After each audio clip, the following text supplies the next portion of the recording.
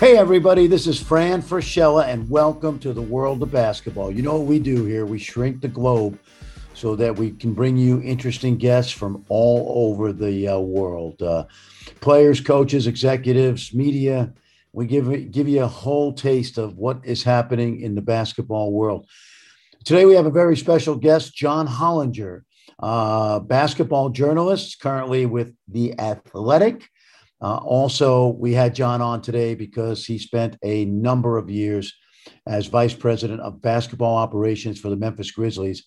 And he gives us a really good insight on the draft, on learning how to evaluate international players, of which there will be a number in this draft going in the first round. And also, he's the inventor of PER, the player efficiency rating that so many people use, that he came up with. And it's really a cool conversation. John is a basketball guru, really. He thinks the game and knows the game, studies the game. And so we really will bring you that podcast here shortly. I'm in NBC Sports headquarters in Stamford, Connecticut, where we are broadcasting the Olympic basketball tournament. My partner, Kate Scott, and I are doing many of the games, not including the United States. That's being handled by Vince Carter and Bob Fitzgerald over in Tokyo. It's been an interesting week so far because, as you already know, Team USA started out this tournament with a loss to France, coupled with a win against Iran. And seemingly now, as I see this tournament, there are four legitimate gold medal contenders: Spain, Australia, the United States, and of course France, who's now 2-0 in USA's pool. The wild card would have to be Slovenia, with Luka Doncic putting on one of the great performances in Olympic history, coming 7 points shy of Oscar Schmidt's 55-point Olympic record with a 48-point performance in his opening game. Just a remarkable game by Luka Doncic, just outstanding. 31 in the first half, and he is must-watch TV. Team USA, as I've said many times in the last few weeks, we have the most talent. There's no question. But when I watch these teams closely, the Australias, the Frances, and the Spains, they are cohesive. They have connection. In many cases, they have been playing together for 10 years. Not an excuse, just a fact. The FIBA rules are different. Team USA is getting used to that as well. And to my point of view, they are still among the favorites and can win the gold. There's no question. But they will have to overcome the chemistry and culture of some of the top teams in this field as well, and find some culture and chemistry as well. I think everybody on Team USA is learning or relearning the FIBA game, including head coach Greg Popovich, who on Sunday made a couple moves that I probably wouldn't have been in agreement with. One was keeping Kevin Durant in with 2 fouls in the first half. He picked up his third. Oftentimes, wouldn't surprise me at all if Coach Pop just forgot that there's a 5-foul disqualification in FIBA as opposed to 6 in the NBA. He's only coached 2,000 NBA games, so it's entirely possible. The other thing I thought is when you free switch at 5 positions against some of these teams that are so cohesive and have so many answers to the puzzle through the years, it can really hurt you. Switching requires a lot of practice and communication. We haven't had the practice for sure. And Rudy Gobert, Mustafa Fall, and even Poirier hurt USA with USA switching. And quite frankly, when Zach LaVine or Damian Lillard, no matter how good offensive players they are switched on to Rudy Gobert, that's an issue. So we'll see. We'll figure it out. Otherwise, it's going to be a terrific next 9 or so days when we crown the gold medal champion on August 7th. And I'm having a blast. I'm not getting a lot of sleep, but that's okay because this is what I signed up for, and I just love watching international hoops. So with that, here is a great conversation with the Athletics' John Hollinger. Thank you so much for coming on short notice, by the way. Well, thanks for having me on the show. And I'm just upset that we can't be doing this in Treviso, Italy. Oh man, tell me about it. One of the greatest places and 12 great years of my life. I tell everybody who was part of that those years, John, and you were over there a number of times. There'll never be a camp like that again. Mm-hmm. The camaraderie, Exactly. the friendship, the food, the players, and many of those guys are actually playing in these Olympic Games. So it's kind of cool. That's what it's kind of exciting me as I get ready to call some of the games here in for NBC. Hey, let me ask you a first question. I mentioned your background when you were growing up. I think in Northern Jersey, if I'm not Yeah. mistaken. Yeah. Um, were you planning to be a journalist first or a basketball guy first? I don't know if I was planning on either of them. I don't know if I had it that laid out, you Yeah, know, yeah. You but went I to was just a Virginia. sports junkie and I was just interested. And, my indoctrination into the analytics world was Bill James's baseball abstract books. But I was a hoop junkie. I gravitated to it because it was my own best sport. So obviously, you sort of gravitate in that direction. And so that got the wheels of my brain turning about how can I apply some of this to the world of basketball. And I would sort of mess around and noodle around with things in my spare time. I never in a million years thought it would like lead to this as a career. Um, and just through college in my early 20s and whatever, and I started making a website about it because this thing called the internet came along. So the word blog didn't exist yet, but I made a blog about basketball and basketball stats, and one thing led to another, and then I got hired at the Oregonian, and I got a book deal, and we were off to the races. Crazy. So like many people in all different sports and walks of life, Bill James, we all knew Bill James. I was a baseball nut growing up, but we didn't. Bill James didn't come into my consciousness probably until the '90s. But Bill James's just the analytical journey kind of caused you to think in the basketball direction because you later came up with this something that's still being used called PER. Yeah. So tell me how PER, how did you formulate this? Like what's I the was genesis of PER? I was really frustrated looking at basketball stats because I felt like they didn't make it easy to do comparisons. And obviously the fan in me was interested in, is player X better than player Y? Should player X be starting ahead of player Y? Those types of questions. And the numbers we had for basketball, first of all, it was all per game averages back then. So immediately they were heavily skewed by how many minutes a player played and what pace a player's team played at. So how do you get these numbers in apples to apples comparisons? And then how do you make the comparisons kind of more fair by weighing different strengths in different categories against each other? And that was a little more complicated and took some trial and error before I really got to something that I was A, happy with, and B, I could explain mathematically in a linear way and not trip over my own feet doing it. And I finally got to that point, and I'm surprised it stuck around so long because it's a pretty long, laborious Yes, formula, yes. actually. And I always thought that I came up with this thing and it'll be around for a couple of years, and then someone else will come up with something better. And I do sort of think we're finally at the point where people are coming up with things that are better, but it's old enough to drive now. Like I just never imagined that it would be kind of this big a deal for this long. As you were putting together your formulas, did you seek the advice of basketball people? Like like would you confide in somebody that was coaching or a player and say, hey, what's important to you guys? Like how did that come about? It was just completely right. I didn't have those relationships at the time where I could do that. I mean, I could ask some guys I was playing pickup with, I guess, but like, there wasn't, I didn't have access to like people in the NBA or whatever. Could just be like, hey, what do you think of this? So in a way it was good because I just kind of ran with it. And because I didn't have any kind of reputation, it wasn't famous or anything, like I could kind of put it out there online and, 20 people would see it or whatever, but I could, it gave me the time to really tweak it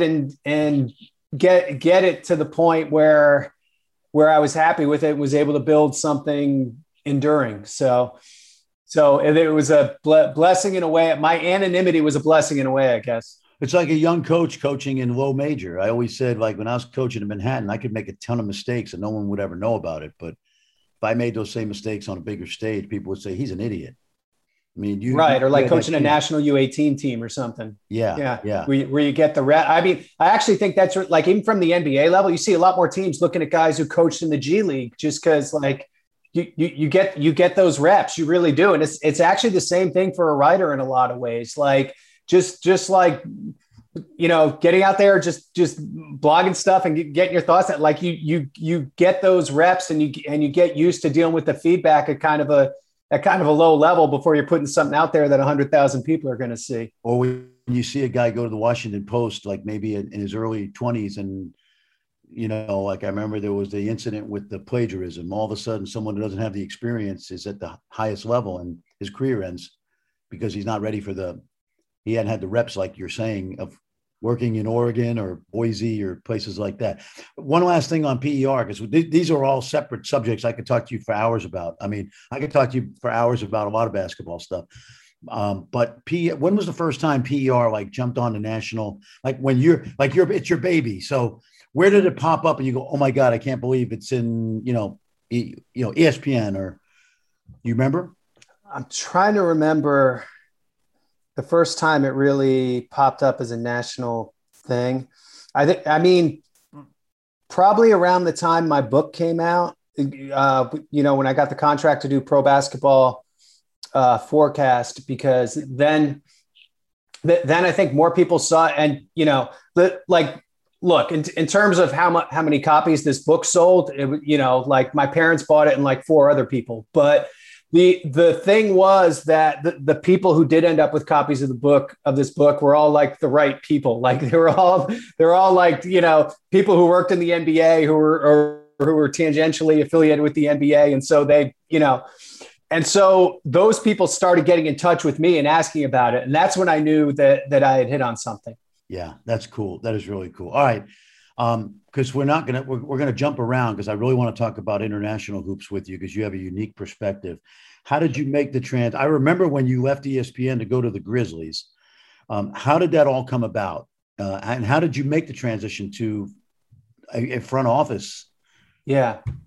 So that was an interesting time, because there was definitely a phase there in the early 2010s where teams were hiring analytics guys, but it felt like a lot of teams were doing it to sort of check the box and say they had an analytics guy, but they weren't really, like they weren't all in. They weren't all in. It wasn't like a core thing for them. It was like, all right, my owner's asking about this. Let me just hire somebody.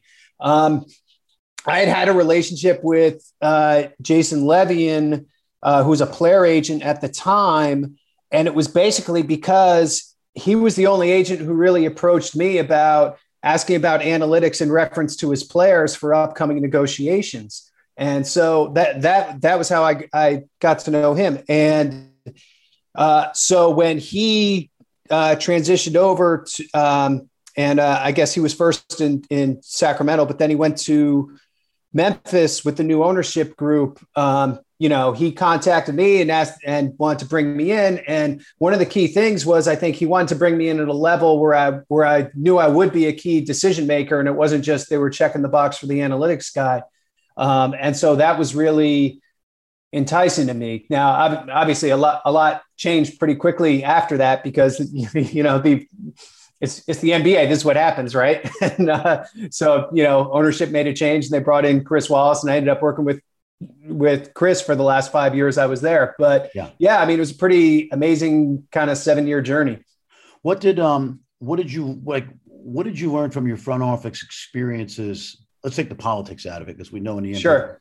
But what did you learn basketball wise from your front office experiences that you didn't know before you went to a position, in an NBA front office? I think I learned a little more just about how the sausage gets made on trades and the draft and kind of the process of the season and what it's like from the front office side, and just how much kind of random stuff you don't think about goes into just the day-to-day operation of a basketball team. We'll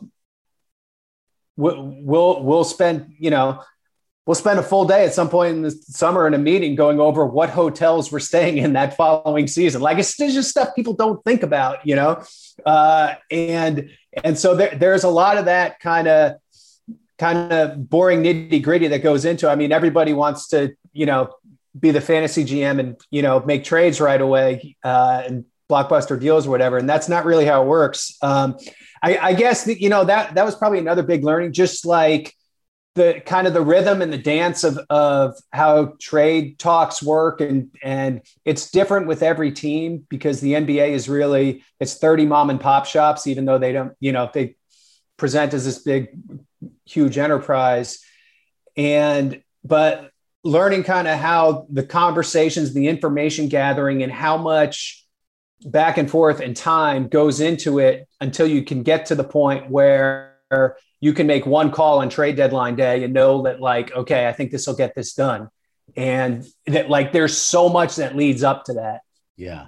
How did you, how did this is where I really want to go with this, because it is world of basketball. How did you came to the NBA at a time where we were all, I mean, like me as a media guy, and now you're back in the media, but even the NBA friends I knew then, this is like the last 10 or 15 years, we were all acclimating ourselves to international basketball, all of us. Sure. It was a different language, really. We didn't know what translated. Now we do, I think. Obviously, we do. A quarter of the league is born outside the United States. How did you, as a basketball person, as a guy that, I studied the game really on top of the analytics, how did you learn and acclimate yourself to international hoops? Yeah, it was, from the analytics side, it was hard because what you want to do is be able to say, okay, putting up X stats in the EuroLeague equals X in the NBA.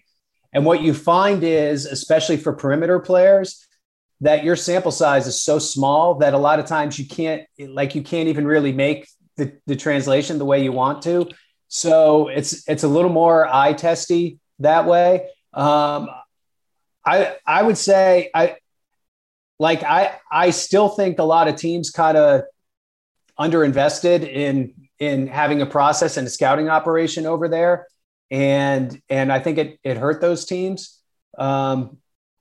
It's interesting. I mean, most teams kind of have at least one person who's permanently in Europe going around seeing games. This year was a little different, obviously. Yeah. Even for the Europe-based scouts, a lot of them couldn't get to games. Exactly.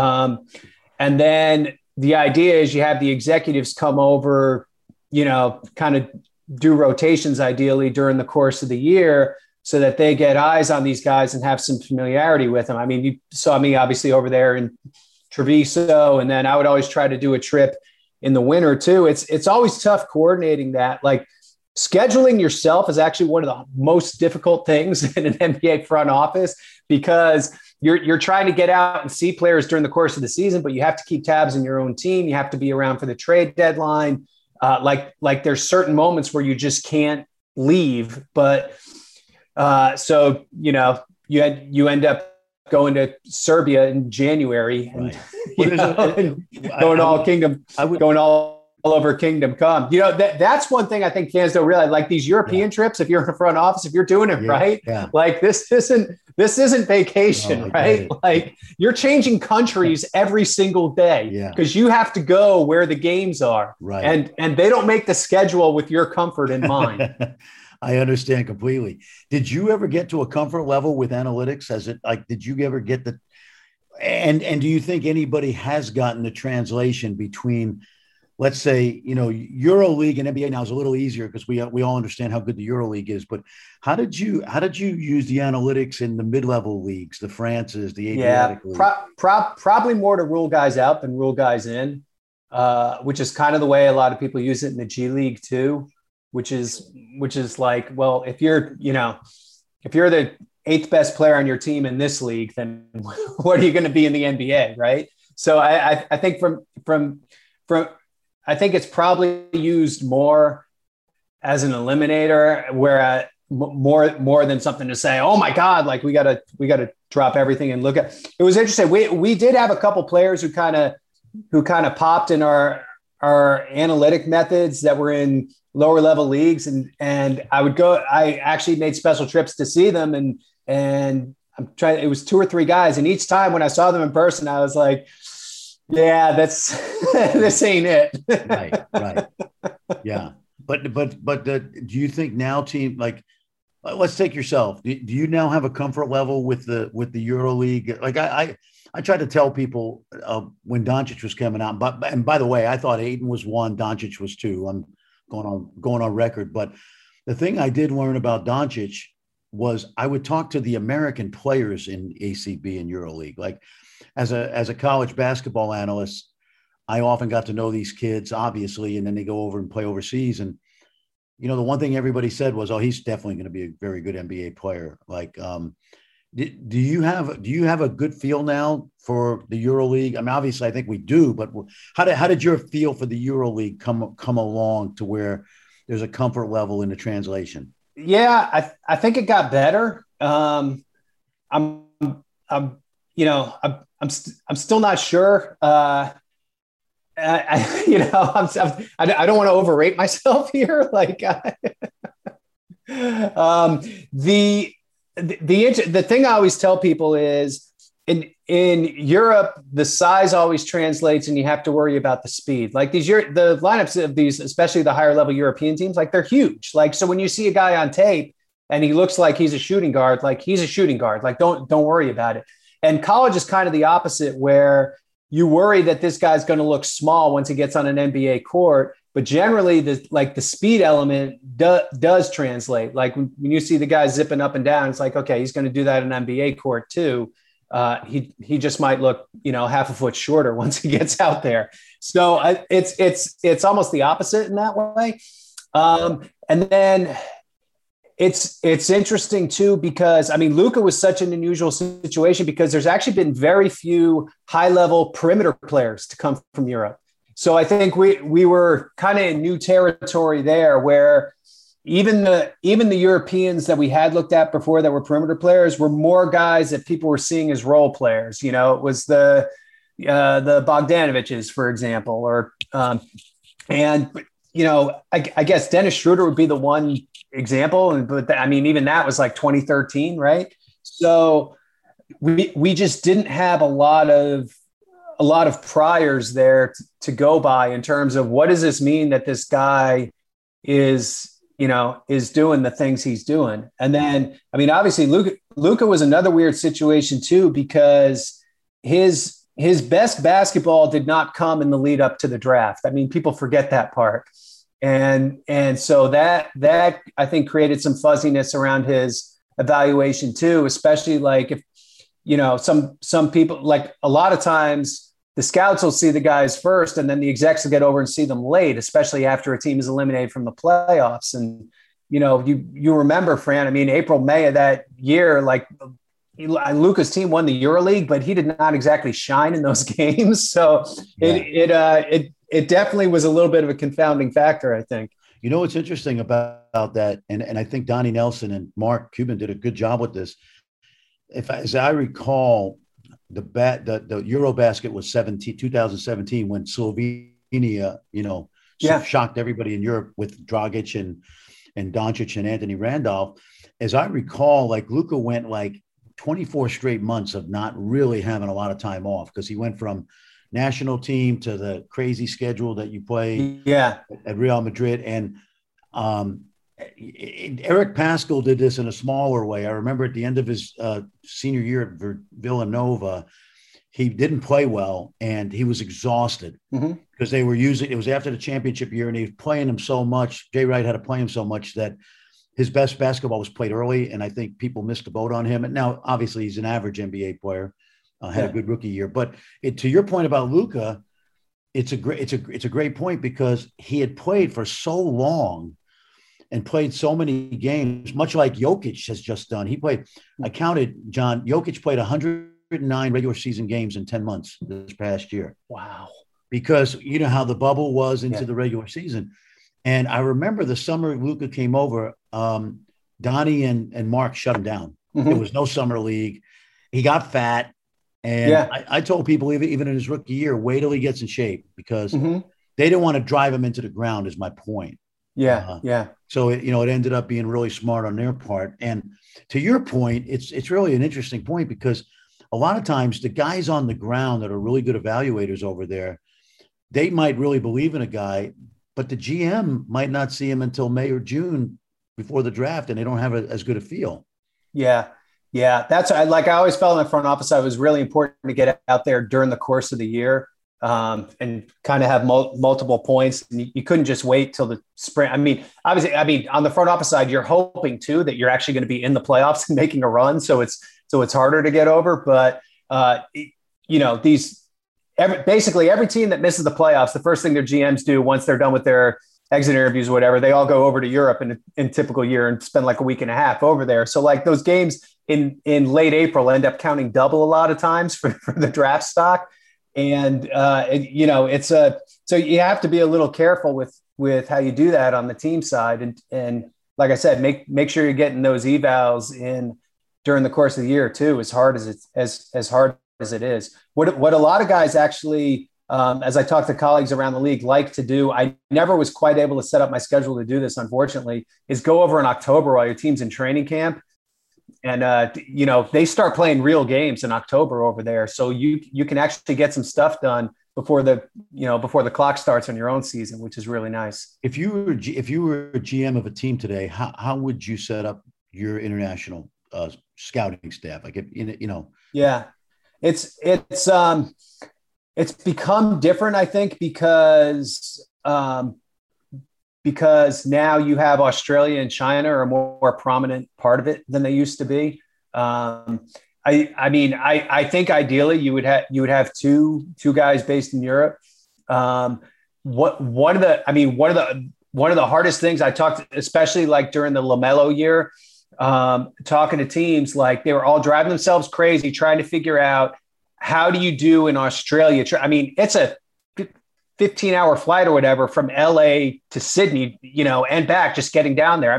Fran, when I flew down there, I watched the entire Godfather trilogy. Yeah. And then I looked up and my flight's only half over. Okay. It is a long, long day just getting over there. Yeah. And then what? You're going to play, your guy's going to play twice in 6 days, right? What do you do? You feel like you're just setting time on fire that you don't have. So it's a really confounding thing, I think, for front office personnel, but I think we're to the point where you have to have multiple international people, and then you as a staff, I think, as a North America based staff, have to have that commitment that you're going to have a rotation to get over there and see guys and get down under and see guys too, and that's really how you do it. And obviously there are events during the year that help with that. The Hoop Summit, the whole league shows up because it's one-stop shopping, right? Treviso,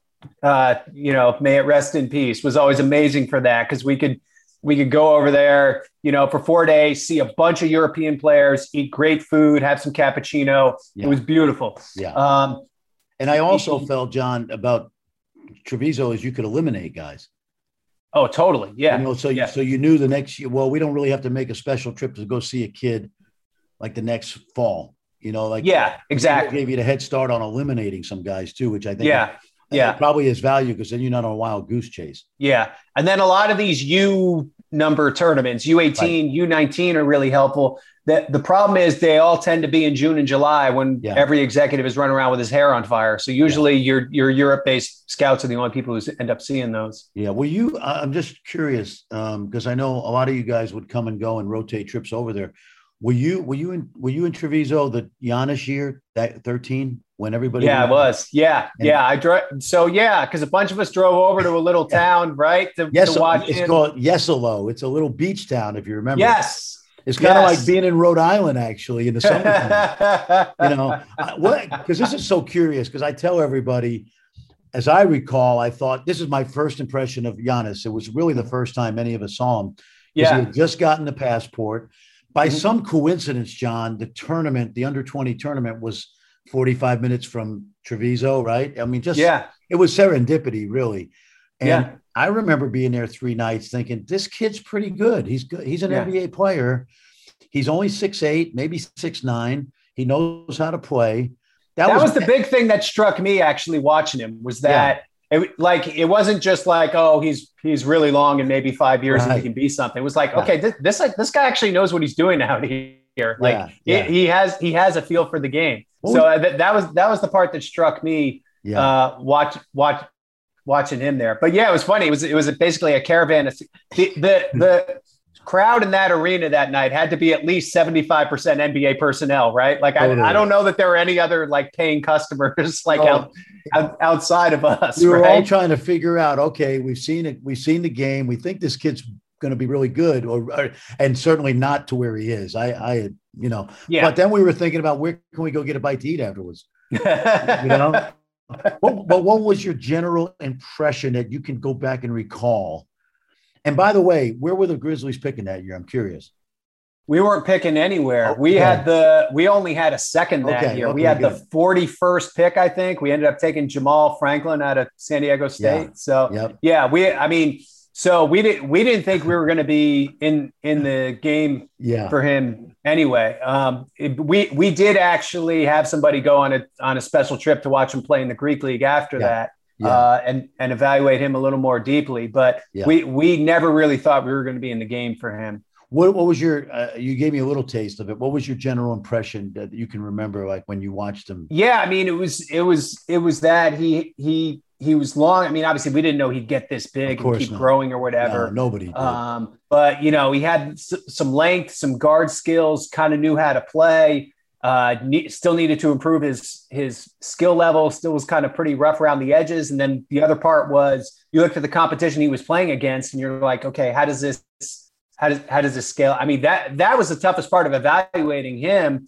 It was kind of similar to Pokusevski last year, where he's playing in like the Greek second division. So you watch him do stuff and you just wonder, how does that translate against NBA caliber talent and athletes, because it's such a gap between what he was playing against. Yeah, I'm with you. I mean, I remember being, the one thing that was good about the under-20 tournament that I recall was there weren't, I don't even remember if there were any other prospects. I do remember it was Russia, Turkey, Italy, and Greece. I don't remember any other prospects in those games, but I also remember thinking, okay, this is a reasonably good level of, like a college game. Yeah. Really. Yeah. Watching him that night, I was thinking of it as almost like a college game. You got some of the better kids in these countries that would be good college players. So it's kind of interesting how it all shook out. I want to ask you about draft and stash. Mm-hmm. When you get to the league and you're with the Grizzlies, give me what you learned, and I know there's the mechanics of salaries and buyouts. Explain draft and stash to somebody who's listening on the podcast.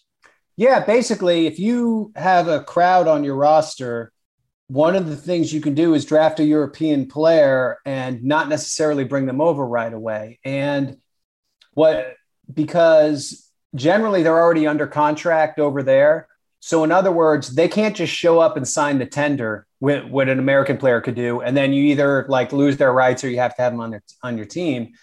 They have a contract that has a buyout and whatnot. So they're usually kind of locked in over there for at least a little bit. And so what you can do is draft them, retain their rights, and then potentially bring them over to your team later. We did that twice. My first year there, we drafted a Eurocamp guy, actually, Giannis Tima, with the last pick in the second round. Yep. And we ended up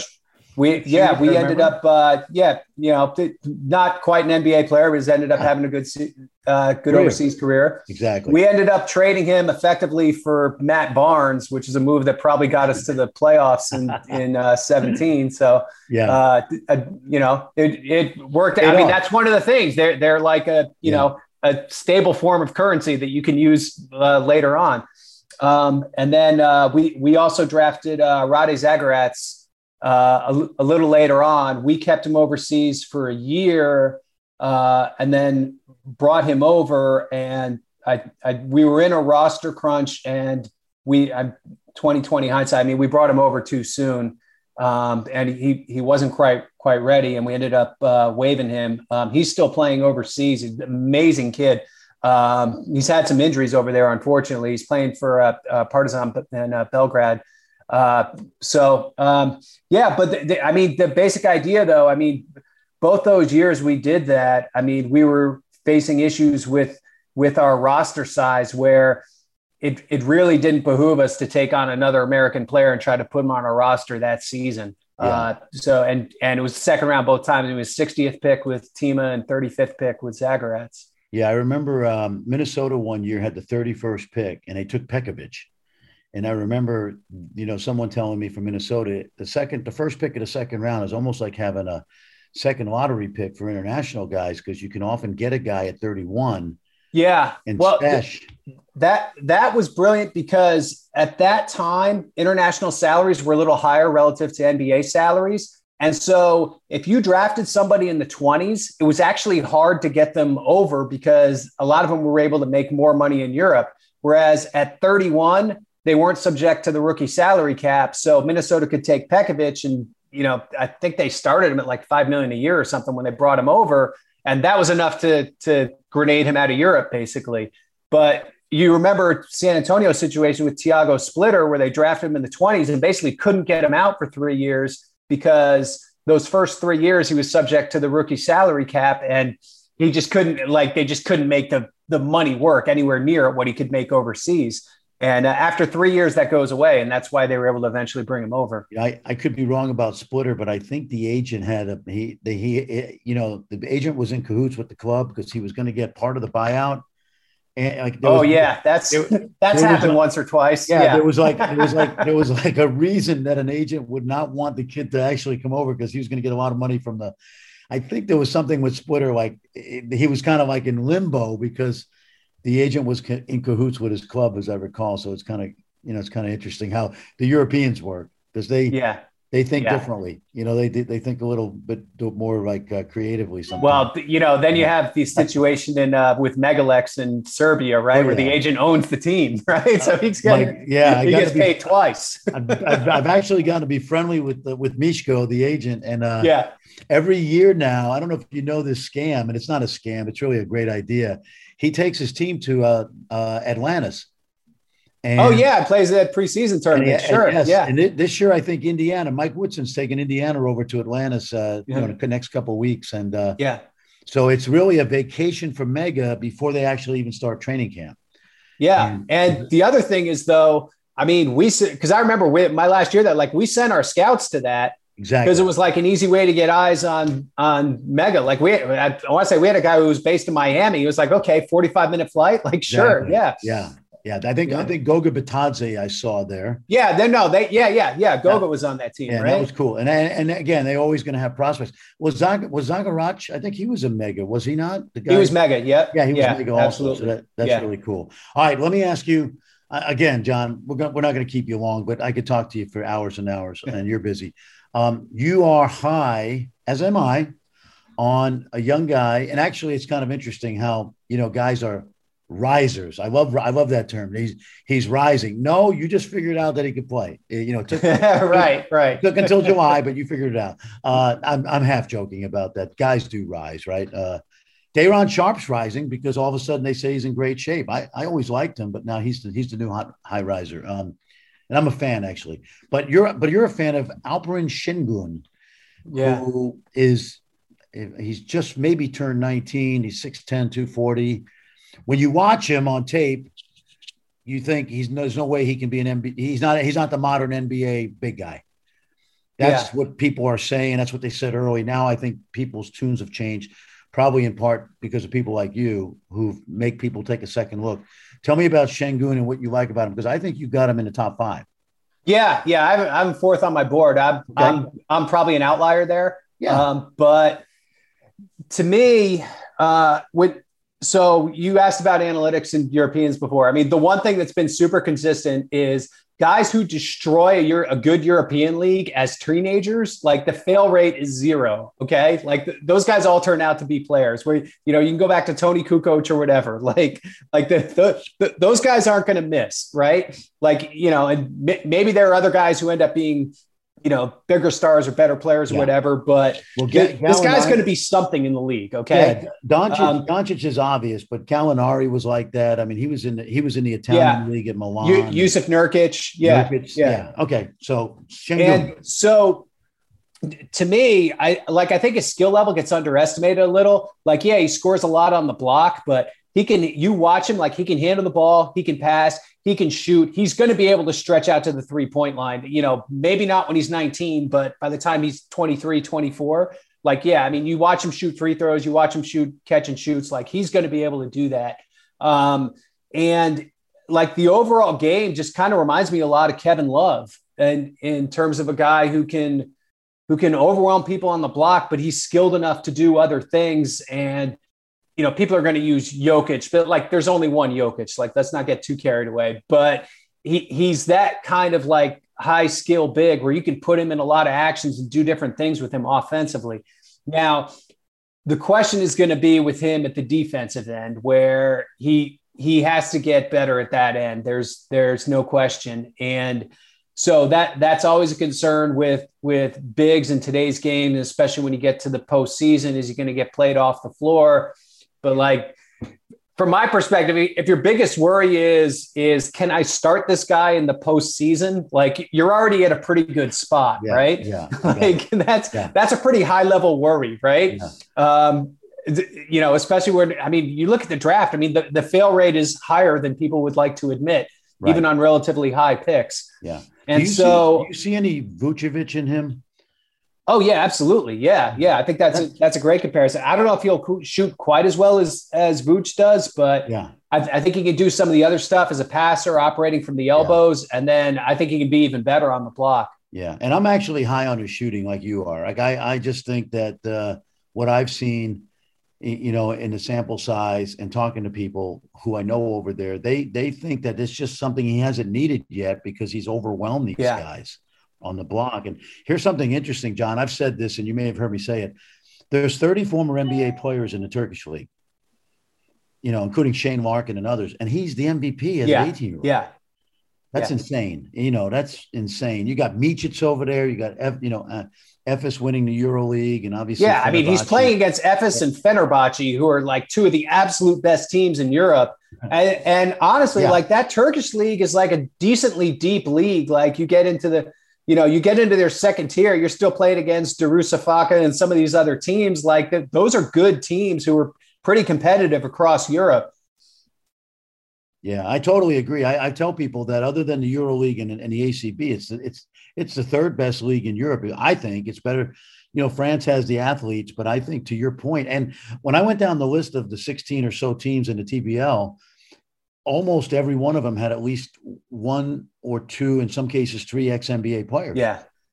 So, every night, and, it's interesting. I love this anecdotal stuff. Amat Mbaye, who played at Oklahoma, who's a French kid and is playing really well in the Turkish league. He was actually on the Olympic team, this French Olympic team, and he had to withdraw because he has to have surgery. But I was talking to Amat, and he said, he's the strongest guy I've played against in Turkey. Like, here's an 18-year-old kid, and he said, the strongest guy I've played against. And Kyle Wiltshire, another ex-NBA player, also I asked him, and he said, no, coach, he's going to make it. He's a good player. So sometimes you marry the analytics with the educated eye. You also need somebody on the ground, if you will, to validate. Yeah. And again, one of the things I go back to is that size translates from Europe. Like if he's able to score against those bigs over there, because every team over there has a behemoth center who's like 7 foot or 7'1" and everything. It might not be the fastest guy in the world, but like can play one-on-one on the block, right? And so if he's able to score against those guys, like he's going to be able to do the same thing over here, I'm pretty sure. Yeah, I'm in agreement with you. And, I never worry about the defense because, there's no question his foot speed could be a little bit better, but he's going to, that's the job of a coach to put him in kind of coverages, drop coverages and things like that, where, he's not quite as exposed. And unlike our USA team, who's switching everything, and we got Dame Lillard guarding, Rudy Gobert on the block, but Pop's won a lot of championships, and I haven't. Just offering a little piece of advice there. Yeah. We don't have to switch at all 5 positions. Josh Giddey, from what you can see of Giddey and what you know of the NBL, give me your sense of Josh Giddey's interesting because I think really strong strengths and then a couple of kind of iffy weaknesses. I was able to see him at Basketball Without Borders in Chicago right before the pandemic hit. And like he was pretty good there, like tall, thin body, but can pass, can handle the ball a little bit.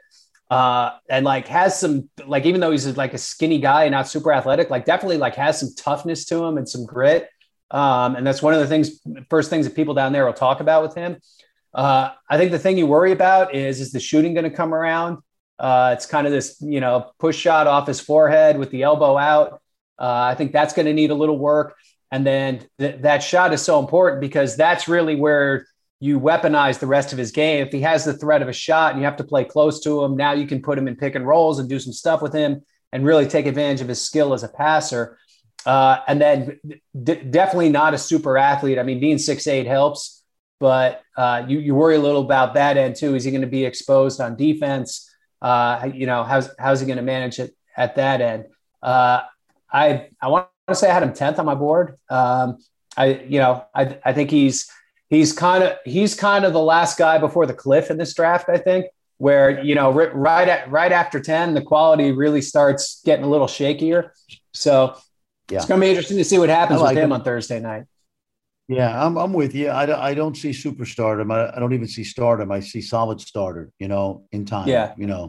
Kind of reminds me of I remember when Tomas Satoransky was young and coming to Euro camp, and Tomas got a little more bounce. Straight line speed. Satoransky. I mean, one thing you said was like this guy's 6'7" and he can cook like end to end.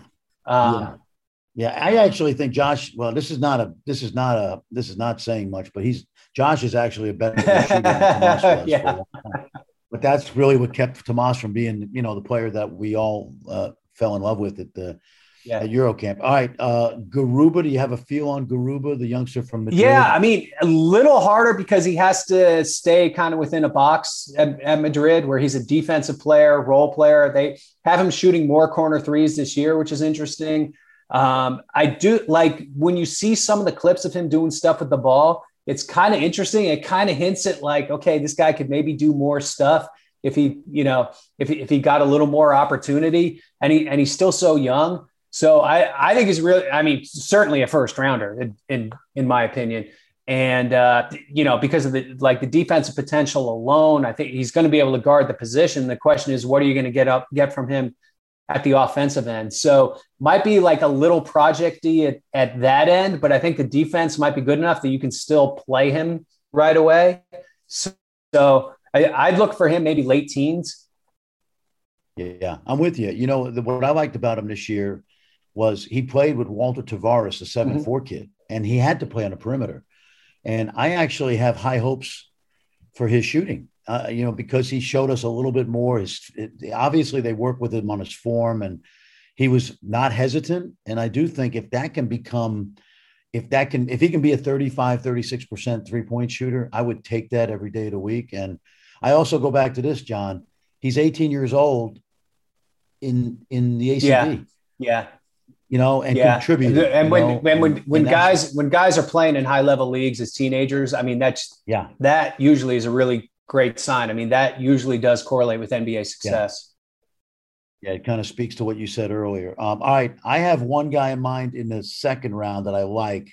Want to see is there any other international guys that you looked at that you say, I think this kid could make it, or I think those seem to be the first. There's one guy I think could sneak into the first round. Rokas Jokubaitis, Lithuanian. I think he just signed with Barcelona, and yes. Yeah. Reminds me a little bit of a guy we had in Memphis by the name of Beno Udrih. He might be a little more of a 2 than 1 relative to Beno, but got that same kind of like ability to convert in the in-between game, which I think is like Beno wasn't a great 3-point shooter, but he was so good on pull-ups, and he'd be, somehow it'd be like 45 degrees to the ground, shooting a pull up and would get it to bank and go in, and you're scratching your head like, how do you do that? And I think he has some of that in his game. And so I think he's an interesting, I think he's probably a stash, and he's going to be playing for Barcelona and can feel good about that. So I think he could go late first, early second. Yeah, I'm with you. I feel the same way. He knows how to play. He's tough because he's Lithuanian. Remember when international guys used to be soft? I don't know what happened to that stereotype, but no, I'm with you on that. And I love the idea that he's already signed in Barcelona, because to your point, and correct me if I'm wrong, even if a team took him in the first round, he really doesn't count until he comes over. Right? Yeah, exactly. Because he'd have to pay his own buyout on his contract that he just signed, which is, generally the first year you sign with a team, the buyout's going to be massive if there even is one. So you can feel pretty confident that he's not coming over right away. So there are definitely some teams, like with luxury tax and roster situations, when you get into the late 20s, that are probably pretty okay with drafting somebody and just leaving them over in Europe a year or two. Yeah. Yeah. Or be that, second round lottery guy. Yeah, absolutely. Early second round. I'm with you. We concur on all four of those guys. John, I really appreciate it. I know I'm reading your stuff. I know you're swamped. I'm sure you're getting the opportunity to do a lot of, radio and whatever, but always appreciated. I always appreciate your viewpoint on basketball. You have the same passion I think I do, and I've enjoyed listening to you and Chad. I was walking yesterday listening to the mock draft. That was always educational, and so. But I again appreciate that you came on, and it was great to catch up. All right, thanks for having me on the show, Fran. This is fantastic. Many thanks to John Hollinger for a great nearly an hour of very smart basketball talk. And he is a very smart basketball man. So we thank John. Remember, if you like what we're doing, please, subscribe to our podcast. You can subscribe on Apple, Spotify, other places. Download the SiriusXM app, where you can go back and hear many of the previous 58 World of Basketball podcasts. Two of those guys are that we've had on the podcast are likely to be called in the lottery. Josh Giddey, the Australian sensation, a 6'8" point guard, and Germany's Franz Wagner, the Michigan small forward. Both of those guys were just terrific guests on our podcast, and we wish them the very best of luck. I will be part of SiriusXM NBA Radio's draft coverage for only 7 hours on draft night, and many of you will be listening to this podcast on the day of the draft. And if you listen a little bit later, sorry about that, but by now you know that I've been immersed in draft coverage as well as the Olympic coverage. So with that, enjoy the podcast and enjoy the Olympics, enjoy the draft, and I promise you next week I will bring you to another place in my world of basketball. World of Basketball is part of the SiriusXM Podcast Network. The executive producer is Chris Tyler. Sound design by Robert Moore. Andy King is the director of sports podcasting for SiriusXM. A special thanks also to SiriusXM Senior Vice President of Sports Programming and Podcasting, Mr. Steve Cohen. SiriusXM Podcasts.